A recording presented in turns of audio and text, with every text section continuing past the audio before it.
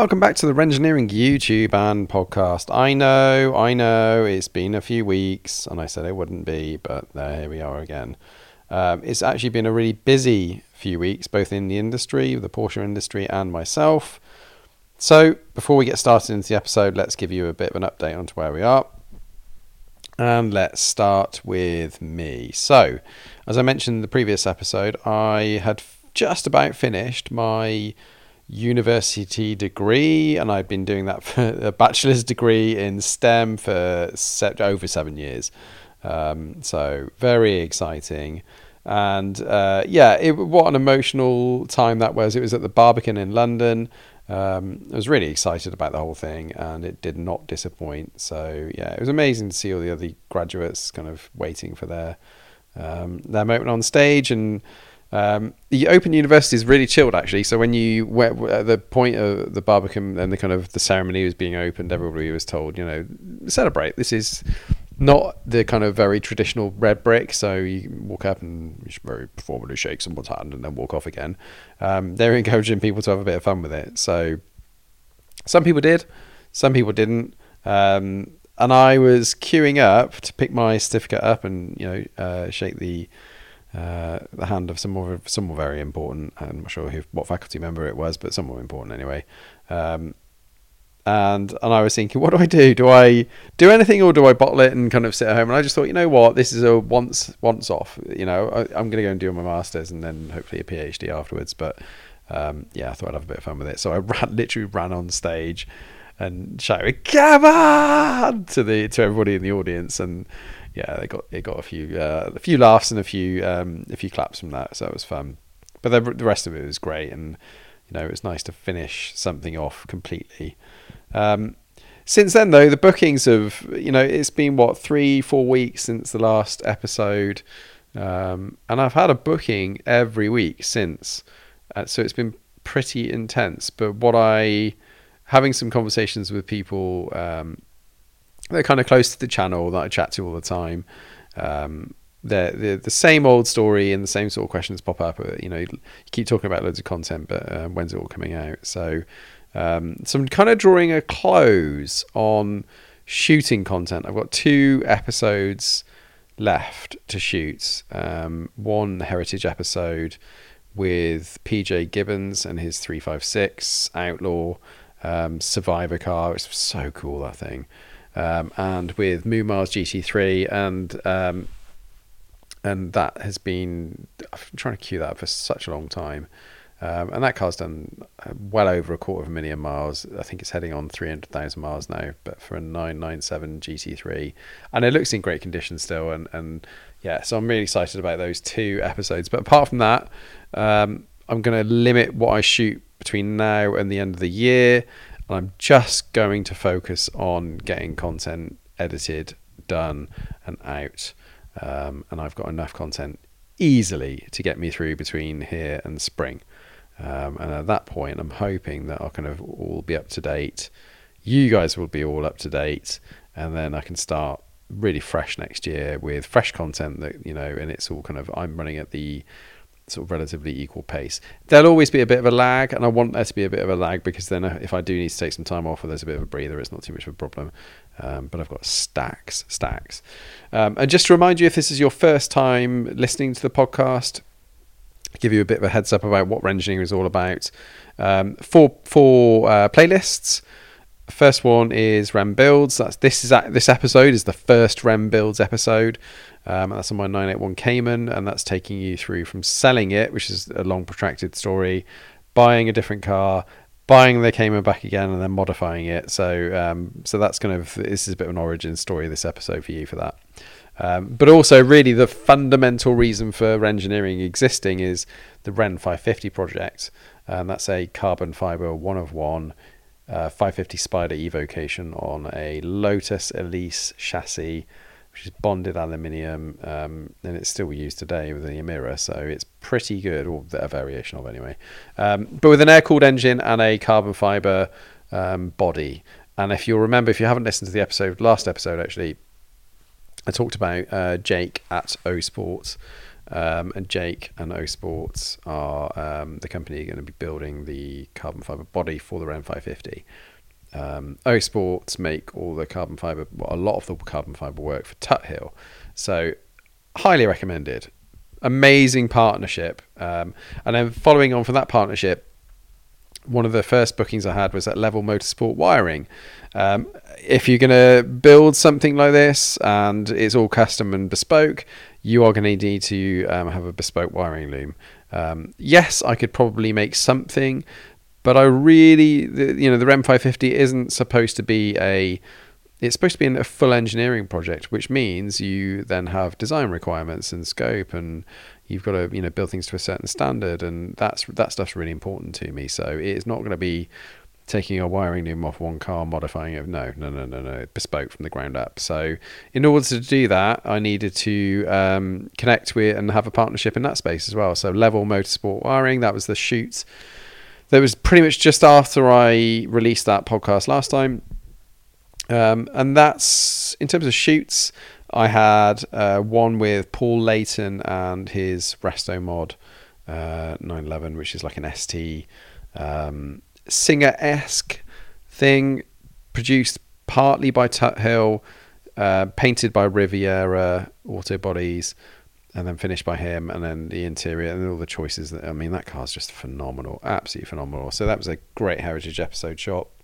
And in the meantime, I've been to Brookspeed, and there was a Brookspeed had if you don't know and you're not in the UK, but Brookspeed are a specialist in the south, in around the Hampshire area. So and they have an open night from time to time, and I thought I'd shoot down there, which is quite interesting. Got to see an absolutely ridiculous 993 RS.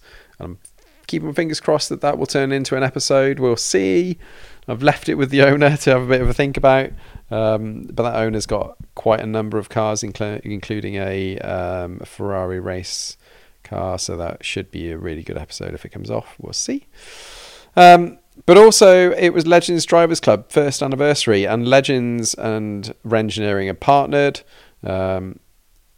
Absolutely think the world of Legends Drivers Club, and particularly Andre, the guy that runs club. Amazing first year, lots of events, really well subscribed. They're all sold out all the time, constantly, so it's always a pleasure to head to one of his events. And this first year anniversary was at Goodwood, and whilst I was at Goodwood, I shot a bit of an update Your Porsche story with Simon Jessup. He'd just bought his 964C2 in Guards Red, and it was a lovely bit of kit. He's actually now got two.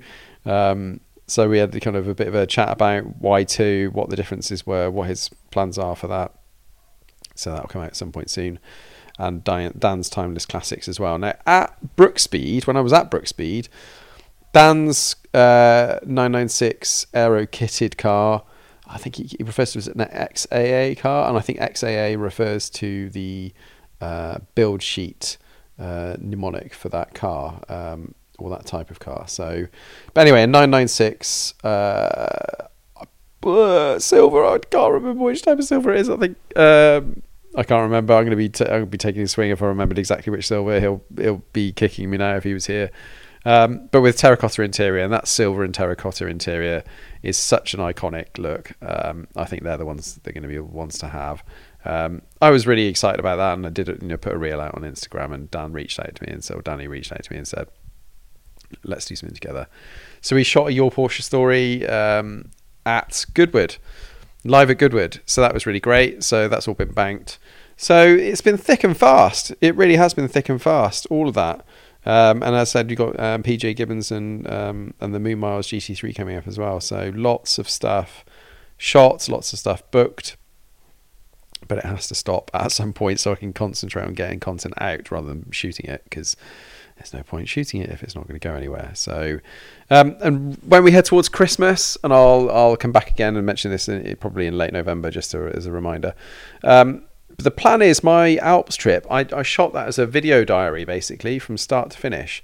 There's 9 days of that trip, and that trip, as it was video diaried, is going to go out over 9 consecutive days over Christmas, starting on Christmas Eve. So. But I'll let you know again when they are getting closer to the day. So really excited about releasing those. It's such a fun thing for me to do, and it kind of really talks to you about if you haven't done a big road trip like that, especially on your own, right? Because I basically drove around France on my own. So really exciting. So what's been happening in the industry then? It's been, it's because it's been a month. There's been a bit to talk about really. So the 911 ST, the car that if I had an unlimited, untapped resource and I had a best mate that worked at an OPC, is the car that I would go and buy, hands down, no question. Absolutely love the thing. I love what it looks like. I love the fact that it's the lightest 911 you can buy. But what's interesting is and I don't know if this is going to actually happen because it sounds like it's ridiculous, but they're on about leasing the ST. And that's it. You just get to lease it, and then it gets released back to the into the dealer network. Let's see what happens with that, because it sounds like a good idea, but in reality, I very much doubt that people would accept that. If they're special enough to be able to get the option on one, they're not going to accept it being leased. But I thought that was quite interesting. Also released is the GT3R. Now that is a track-only special, which is bizarre because I get it. They want to test tech, get ahead of the curve, so they know what their plans are for the future. They're probably testing things in that will end up on consumer cars later down the line, but can't be used in a race series. There's no race series for it, and it is track-only. So, and that came out recently. And the other thing that I saw kind of went unnoticed, really, which was the 551 Spider. I didn't even know that thing existed. So yeah, that's very strange. But it obviously piqued my interest, building the Renn 550, and I'll be taking some references from that, I think, when I start looking at design. The renders, thank you to Axis Arts, have been put together anyway. So kind of close to what we think it's going to look like, but there's always, it's not been built yet, so there's still opportunity for change. And we should reference potentially some of those 551 Spider. So as a part of the 911 ST launch, it sort of marks 60 years of 911, which is just crazy. Now, just to run you through the different eras: first generation 1963 to 73, that's the original 911. G-body 73 to 89, and then the 964 88 to 94, 903 93 to 98, and then 906 97 to 2005, 907 2004 to 2012, 901 2011 to 2019, 992 2018 to present. It's been a long journey, and we're still going, and it's amazing to see that we're still going. I don't know what the future holds, but it was lovely to see. There's been lots of celebration in the UK around this, and Renn Sport Reunion, I know, picked up on it as well, and it's really celebrated that. How can you not? So it's been a busy old month in terms of the brand, in terms of releases, and then we're sort of heading towards the end of the year, so it'll be fascinating to see what happens next. So this is the first Renn Builds. This is the start, the origin story for my 981, which is my first Porsche, and I absolutely adore the thing. Still adore the thing 4.5 years later. So I'm gonna cut there, hand over to me weirdly, and I hope you enjoy the first Renn Builds episode, and I'll catch you back up at the end. Welcome back to the channel. Welcome back today. Oh, we've got a dog running around. So today I'm going to talk about 3 years with my 981 Cayman. It's a 2015 2.7 base model Cayman. I hate that phrase, base model. Not because it's a base model, just because I think it's a rubbish phrase. I'm going to talk about cost. I'm going to talk about driving experiences I had with the car. Any regrets that I have. Then we're going to talk about wear. We're going to do a little walk around of the vehicle. I've put some B-roll in and talk over that, and sort of let you know about how it went and what my thoughts are after 3 years with the car. So let's start with not just this, like most things, I guess. If you're in a relationship with somebody, their thoughts and feelings are important as well. My wife does not want me to sell this car. This is being picked up tomorrow. So lovely chap that's buying it from me, and I'm really thrilled actually, because the last thing I wanted with this car is for it to go off to a trader and then into an auction potentially not know who it's going to go to. It's been like my first love, and I know it sounds dramatic, but it's the first Porsche I've ever owned. It was an aspirational thing for me to try and get to by the time I was 40, and I did. And yeah, and she loves it. It sounds great. That's what she's worried about, partly, is the fact that the next car won't sound as good. And she's right, it won't sound as good. Yeah. So those things matter. They matter to me anyway.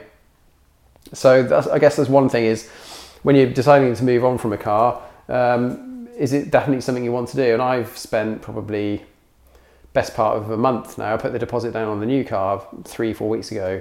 And in that time, that's a lot of time to get buyer's remorse or seller's remorse and come out the other side of it. And I'm doing that. I'm committed to doing it.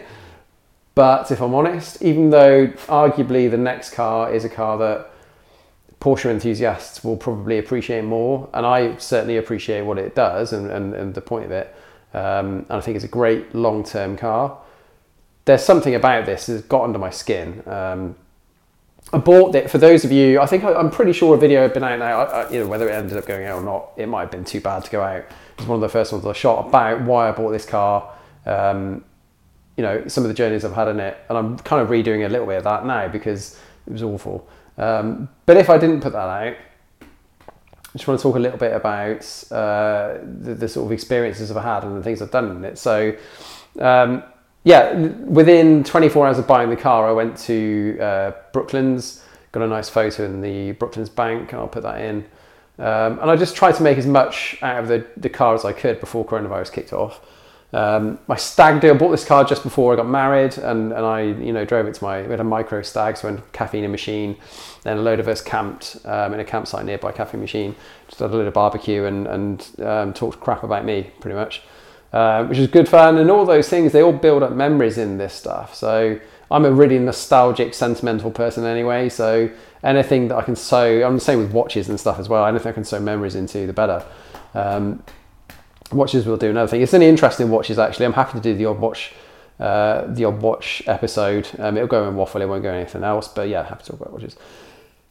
Yeah, so I spent a ton of time doing trips all over the place and loved it. And a part of the ownership experience for me has been the fact that I've enjoyed getting out and using it. And obviously then we had the coronavirus period and it got much less use.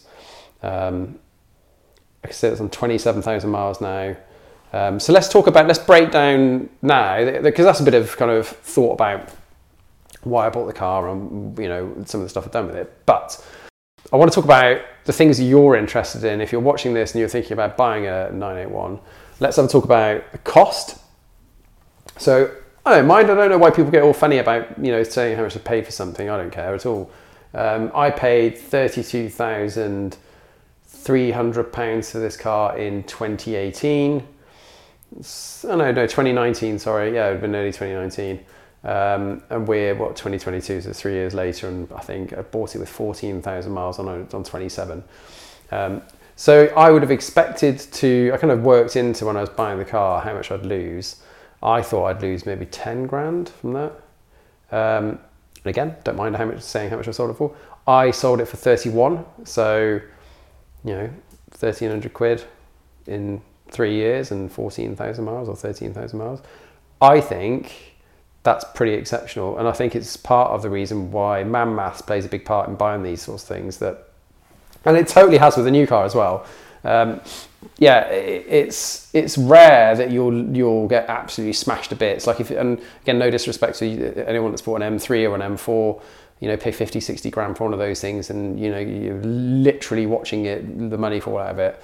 I didn't want that. Quite honestly, I can't afford that. So whatever I did had to have a bit of an exit strategy, and the next one does too, although it's just a level up again. So yeah, financially it's been great. In terms of running costs, I bought it's on its original wheels. It came on 19-inch Cayman S wheels with Goodyear Eagle F1 asymmetrics all round. I took those wheels off pretty much straight away and put some 20-inch Sport Techno wheels on with Pilot Sport 4Ss. Ran the car for the 3 years on those Pilot Sport 4Ss and then sold those wheels at the end. I think I lost a few hundred quid on the wheels, but que sera, sera. And then put these wheels back on, and because I hadn't used them, they'd only done 13,000 miles or 14,000 miles, and the tyres are still pretty good. So so again, I kind of factored in some of the cost of that, but so I've not replaced tyres. I bought the 20-inch wheels with tyres on, so no tyre costs, not changing any tyres. Brakes, you wouldn't expect to, I guess. Maybe the brake pads might be starting to go, or you might be. I've not done any track days or anything, and I guess I drive fairly light, but I've never, in the services that I have had done, brake pads haven't come up, discs clearly haven't. I want to kind of I want to talk about, it would be more exciting if there was, a noticeable cost involved, but there hasn't been. I've literally not put a bulb in this thing. I've got a habit of cleaning wipers anyway when I wash the car, and the wipers don't squeak and they still clear the screen, so no need to change those.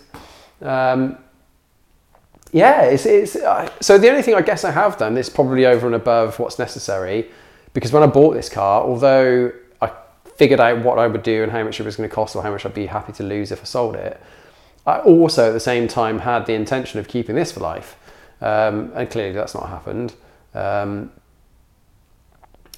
So I had annual oil changes done on top of the 2-year servicing. So, and because I bought it and it hit the 4-year mark, was it the 6-year mark? Yeah, 6-year mark last year.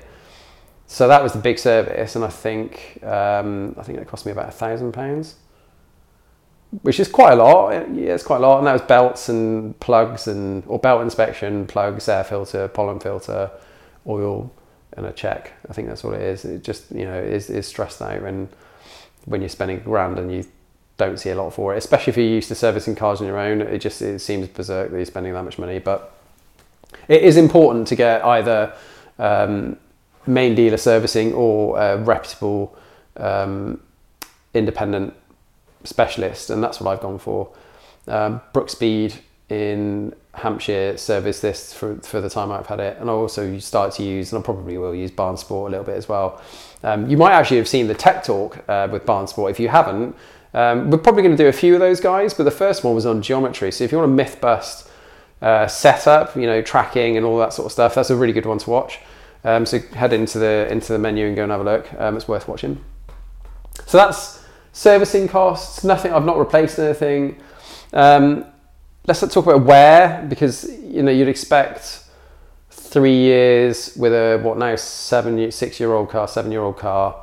You'd expect some wear, right? You'd expect the body to be sort of have marks and damage and stuff. And I have driven it as a daily car. It's been my only car for the most part. I think a couple of the winters I bought cheap runarounds, but for the most part, it's just been the only car I've used. So.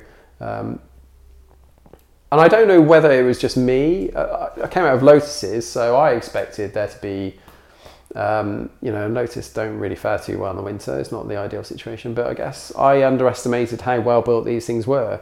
And I was a bit sort of cynical about the idea of using a Porsche through the winter. And I still would try not to, because I just hate the fact that salt gets everywhere and it's an absolute nightmare to get rid of. But you totally could. I haven't. I've babied this thing, again, probably because I thought I would keep it forever. So bodywork, and at this point I'll swap over to B-roll and sort of talk you through the B-roll. Nothing, literally, as you can see, the bodywork is spotless. I went around and touched in a load of stone chips, but they're only minor ones really. There was no noticeable damage. Wheels, again, there was one mark from when the car was brought to me.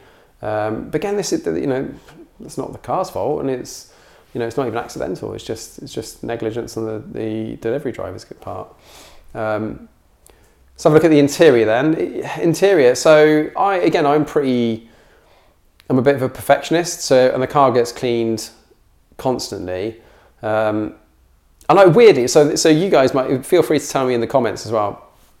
I was told with these leather seats, or anything fairly modern actually, that there is like a sealant layer or a lacquer that goes, or a matte lacquer that goes onto the actual leather of the seats, which makes putting balms and softeners and treatment oils and things like that completely pointless, because it doesn't get soaked in.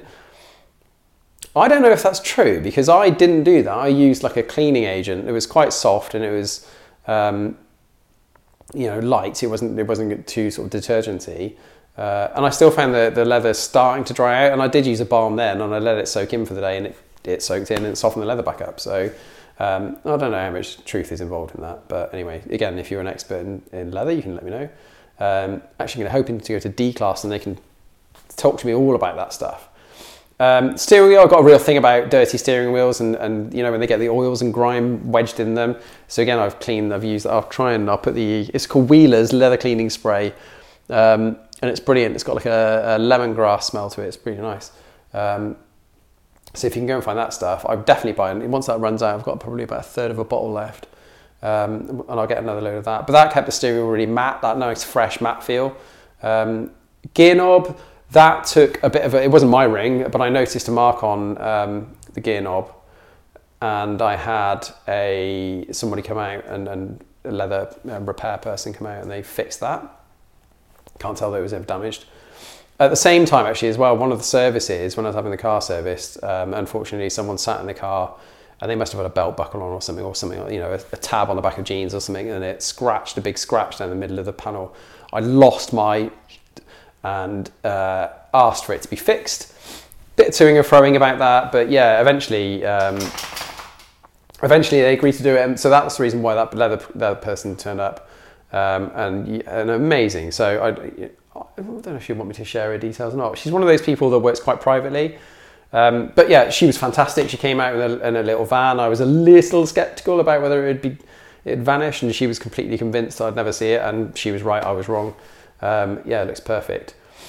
Apart from that, the interior looks brand new, and I think that's probably the theme for the whole car. Really, is the car looks brand new after, you know, it's 2015, so 7 years old, and I think you'd be hard pushed to think it was more than 6 months old.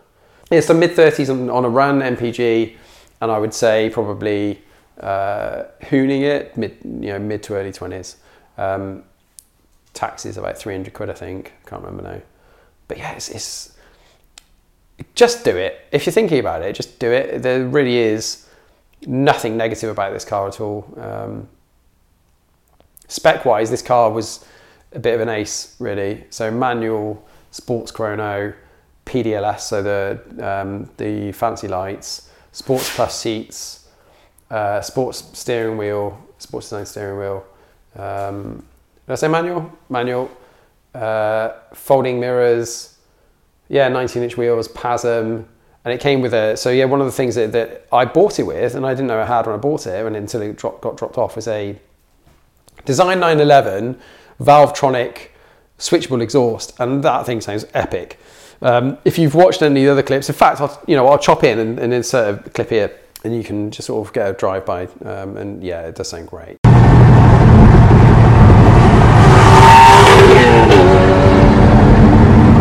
So I would say that I went to a supercar club, not this is a supercar, but I went to a supercar club event, and there was Lambos everywhere, and come sit down.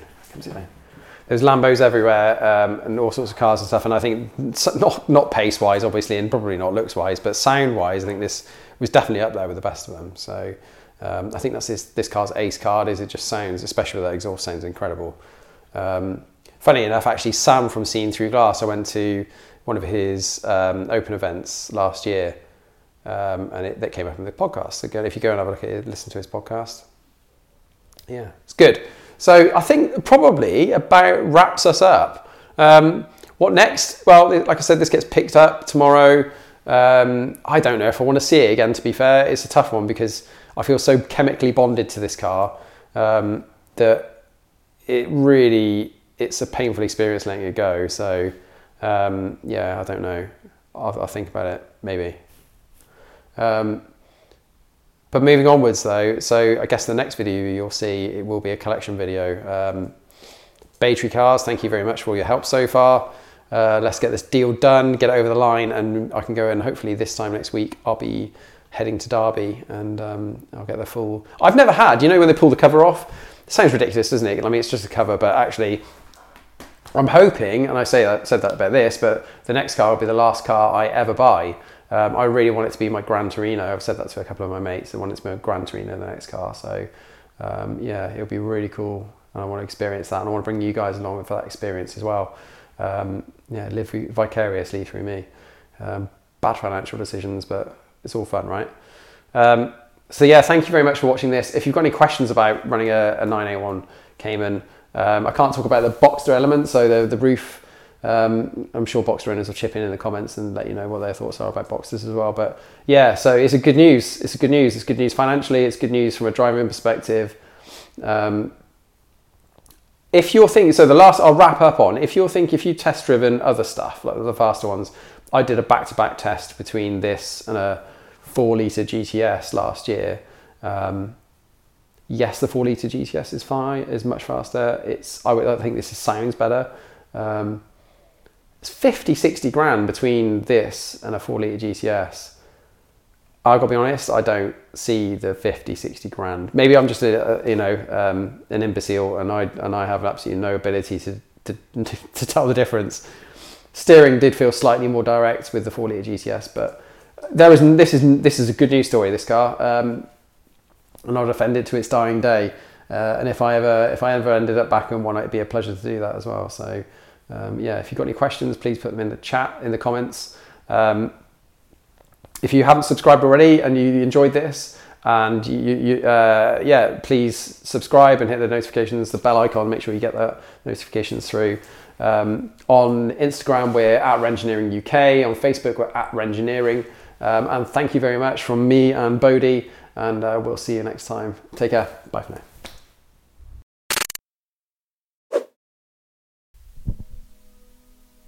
Well, I hope you enjoyed that first Renn Builds episode. That talks you through the process of selling the car and where my head was at when I was selling it. You can tell that I was a bit tentative, and it was really bittersweet actually editing that footage, because and the video is live, by the way, on YouTube now, so you can head over and watch the video on YouTube. But Bodhi, bless him, and it's been a little while since I saw that. So if you're new to the podcast, Bodhi is my collie that passed away in August, 12 years old. So he was an old boy, but very sad. And then seeing him pop up, and I don't doubt that's going to happen through lots of these episodes, especially if they're home based, because he was around a lot. So yeah, it was bittersweet, but it was lovely to see his little face. You can find me at Rengineering UK on Instagram, and if you want to drop any feedback or you want to be on your Porsche stories, you can do that, and just either email me at info@rengineering.com or over at Rengineering UK on Insta. Also on Facebook. Where else? TikTok, Threads. Anyone use Threads? Don't think so. Barely see anyone on Threads, but it's there anyway. We're on there, and then obviously YouTube as well. For now, that's it for me, and I shall see you shortly. Take care for now. Goodbye.